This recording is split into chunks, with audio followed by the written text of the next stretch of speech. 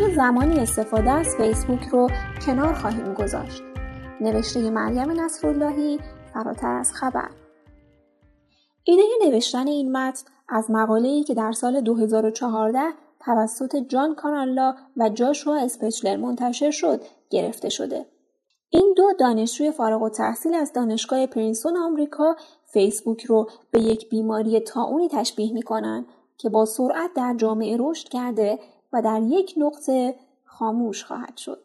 محققین بسیاری بر این باورند که این شبکه اجتماعی تا چند سال آینده به طور کامل از بین خواهد رفت. در این مقاله هم دلایلی آورده شده که نشون میده فیسبوک 80% کاربران خودش رو تا سال 2017 از دست میده. این نتیجه گیری بر اساس میزان جستجوی کلمه فیسبوک در گوگل بوده، زیرا از دسامبر سال 2012 به بعد میزان جستجوی کلمه فیسبوک در گوگل کاهش پیدا کرده. مای‌اسپیس مثال خوبی برای این ادعا هستش. این شبکه اجتماعی قبل از روی کار اومدن فیسبوک طرفداران خیلی زیادی داشت، اما خیلی زود هم دچار افول شد.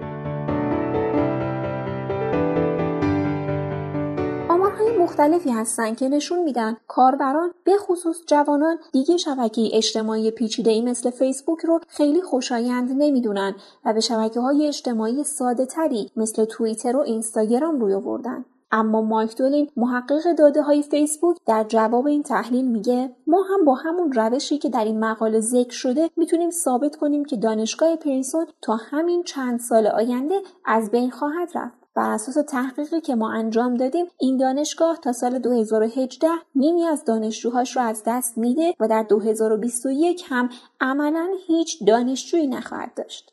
بر اساس تجزیه و تحلیل علمی قوی ما تا چند سال آینده تنها یاد و خاطره ای از دانشگاه پرینستون در خاطر دانشجوها باقی میمونه.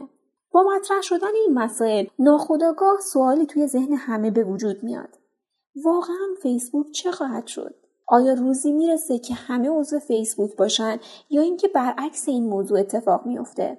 البته میشه این سوال رو به شکل دیگه‌ای هم مطرح کرد. اینکه فیسبوک رو چه زمانی باید کنار بگذاریم؟ البته پاسخ دادن به این سوال خیلی هم کار ساده‌ای نیست. شبکه اجتماعی مای‌اسپیس با وجود اینکه محبوبیت چندانی در بین کاربراش نداره، حدود 50 میلیون بازدید کننده ماهیانه داره.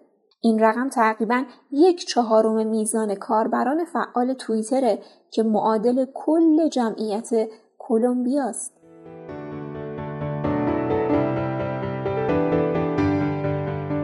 فیسبوک بعد از سال 2012 بسیاری از کاربران خودش مخصوصاً نوجوانان رو از دست داد. آمار نشون میده که تعداد نوجوانان 13 تا 17 سالی که از فیسبوک استفاده میکردن در سال 2014 از 95% به 88% کاهش پیدا کرد. بر اساس این آمار میزان کل کاربرای فیسبوک در یک سال گذشته 3% کمتر شده. جالب اینجاست که بر اساس مقاله دیگری از ویبی میزان فعالیت کاربرانی که به طور مرتب از فیسبوک استفاده می‌کنند هم نسبت به گذشته کاهش فراوانی داشته. بیش از 1/4 کاربران فیسبوک فقط برای اطلاع از پست‌های دیگران به این شبکه لاگین می‌کنند بدون اینکه نظر و یا پستی منتشر کنند.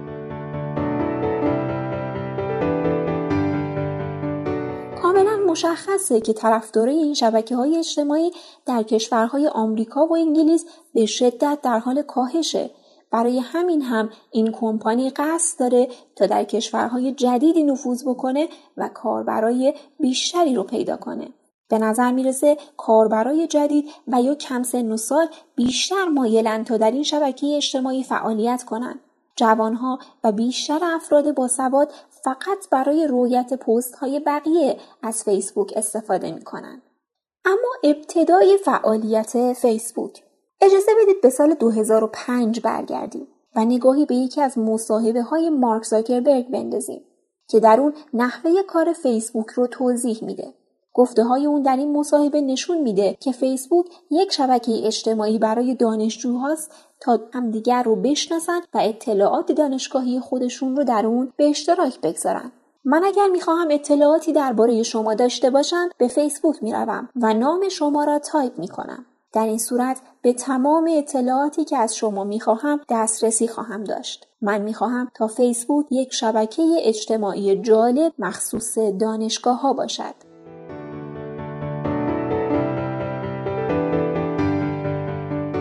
فیسبوک یک پیشنهاد ساده و در عین حال جالب برای ارتباط دانشکده هاست. اما فیسبوک امروزی شاید در ابتدا فیسبوک شبکه اجتماعی بود که برای دانشجوهای هاروارد طراحی شده، ولی اکنون و در سال 2015 نه تنها دانشجوها بلکه همه از شبکه اجتماعی استفاده می‌کنند. مأموریت ما این است که در تمام جهان باشیم. به همین دلیل است که باید طراحیمان با هر فرهنگ و زبانی متناسب باشد. برای رسیدن به این هدف نیز ویژگی‌هایی را اجرا می‌کنیم که مورد پسند 90% افراد قرار بگیرد.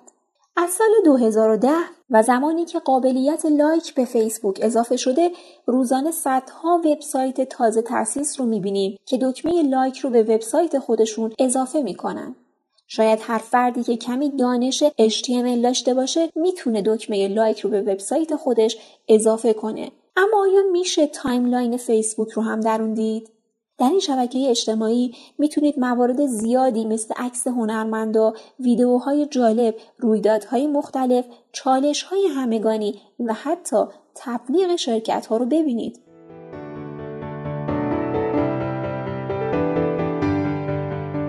البته عده‌ای معتقدند که این شبکه اجتماعی به بستری تبدیل شده که فقط نمایشی خیالی رو از فرد ارائه میده. کاربران در اون عکس بهترین غذاهاشون رو به اشتراک میگذارن و سفرهاشون رو به رخ مردم میکشن. انگار نه انگار که شاید تمام روزهای هفته رو کار میکنن تا بتونن در روز تعطیل به گردش برن. به هر حال جامعه شناسان آمریکایی معتقدند که فیسبوک کم کم به روزهای شکست خودش نزدیک میشه. بر اساس گزارشی که در یوگاو منتشر شد، در طول 1 سال گذشته 10% از کاربران توییتر و 9% از کاربران فیسبوک این شبکه‌های اجتماعی رو ترک کردن. شاید یکی از دلایل این مسئله این باشه که کارایی خودشون رو از دست دادن. فیسبوک در واقع محلی برای به اشتراک گذاشتن تصاویر، نوشته‌ها، ویدیوها و یا تبلیغ برای شرکت هاست. این در حالیه که برای هر کدوم از این موارد شبکه‌های دیگه‌ای هم توسعه داده شدن. در حال حاضر کاربران میتونن عکس‌های خودشون رو در اینستاگرام منتشر کنن، در یوتیوب ویدیو آپلود کنن و از سایت‌های مختلف برای تبلیغ شرکتشون استفاده کنن.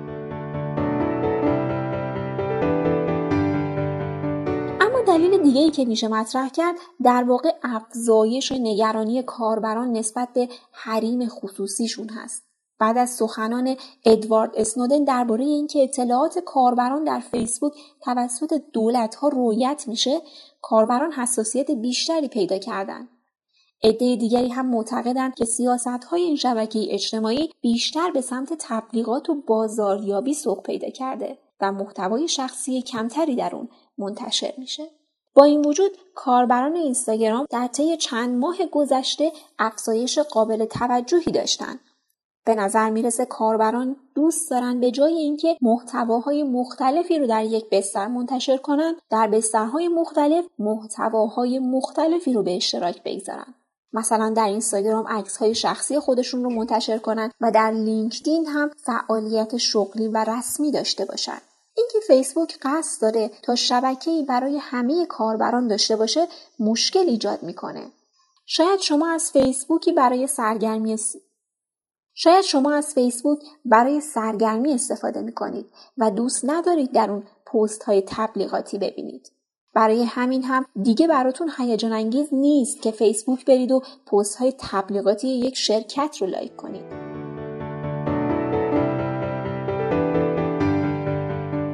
ظاهرا خود فیسبوک هم به این نتیجه رسیده. مثالی که میشه زد مربوط به حذف اپلیکیشن دوربین این شرکت بعد از خریداری اینستاگرام بود. این اپلیکیشن بعد از خریدن اینستاگرام خیلی بی سر و صدا از اپ استور حذف شد.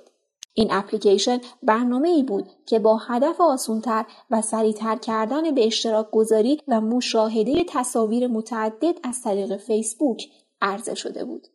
فیسبوک تلاش میکنه تا با خریدن برنامه‌هایی مثل واتساپ و اینستاگرام محبوبیت خودش رو بین مردم بیشتر بکنه. تصاحب این برنامه‌ها همون تغییر بزرگیه که در استراتژی اولیه فیسبوک رخ داده.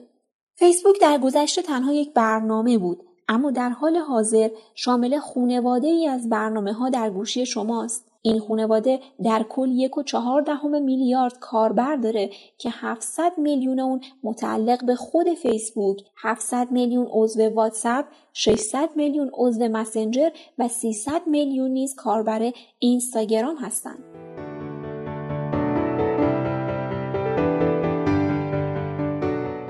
آینده چه خواهد شد؟ آینده فیسبوک رو میشه به کوکاکولا تشبیه کرد.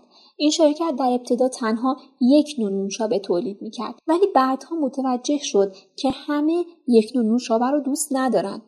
برای همین هم تصمیم گرفت تا محصولات مختلفی رو برای سلیقه‌های مختلف تولید بکنه. کوکاکولا در حال حاضر 3500 محصول متفاوت رو در کل دنیا عرضه میکنه. فیسبوک هم شاید در ابتدا قصد داشت تا شبکه یکسانی رو برای تمامی فعالیت‌های کاربران ایجاد بکنه، اما به نظر میرسه که استراتژی خودش رو تغییر داده باشه. با تمامی این گفته‌ها باز هم نمیشه منکر شد که شبکه اجتماعی تونسته 1.35 میلیارد نفر در کل جهان رو به هم مرتبط بکنه. کاری که شبکه‌های جدیدتر مثل اینستاگرام و حتی خود گوگل نتونستن انجام بدن. به هر حال نکته حائز اهمیت اینجاست که اگر فیسبوک بتونه نوآوری‌های تازه‌ای رو به شبکه اجتماعی خودش بیاره، مطمئناً به این زودی‌ها کنار گذاشته نمیشه.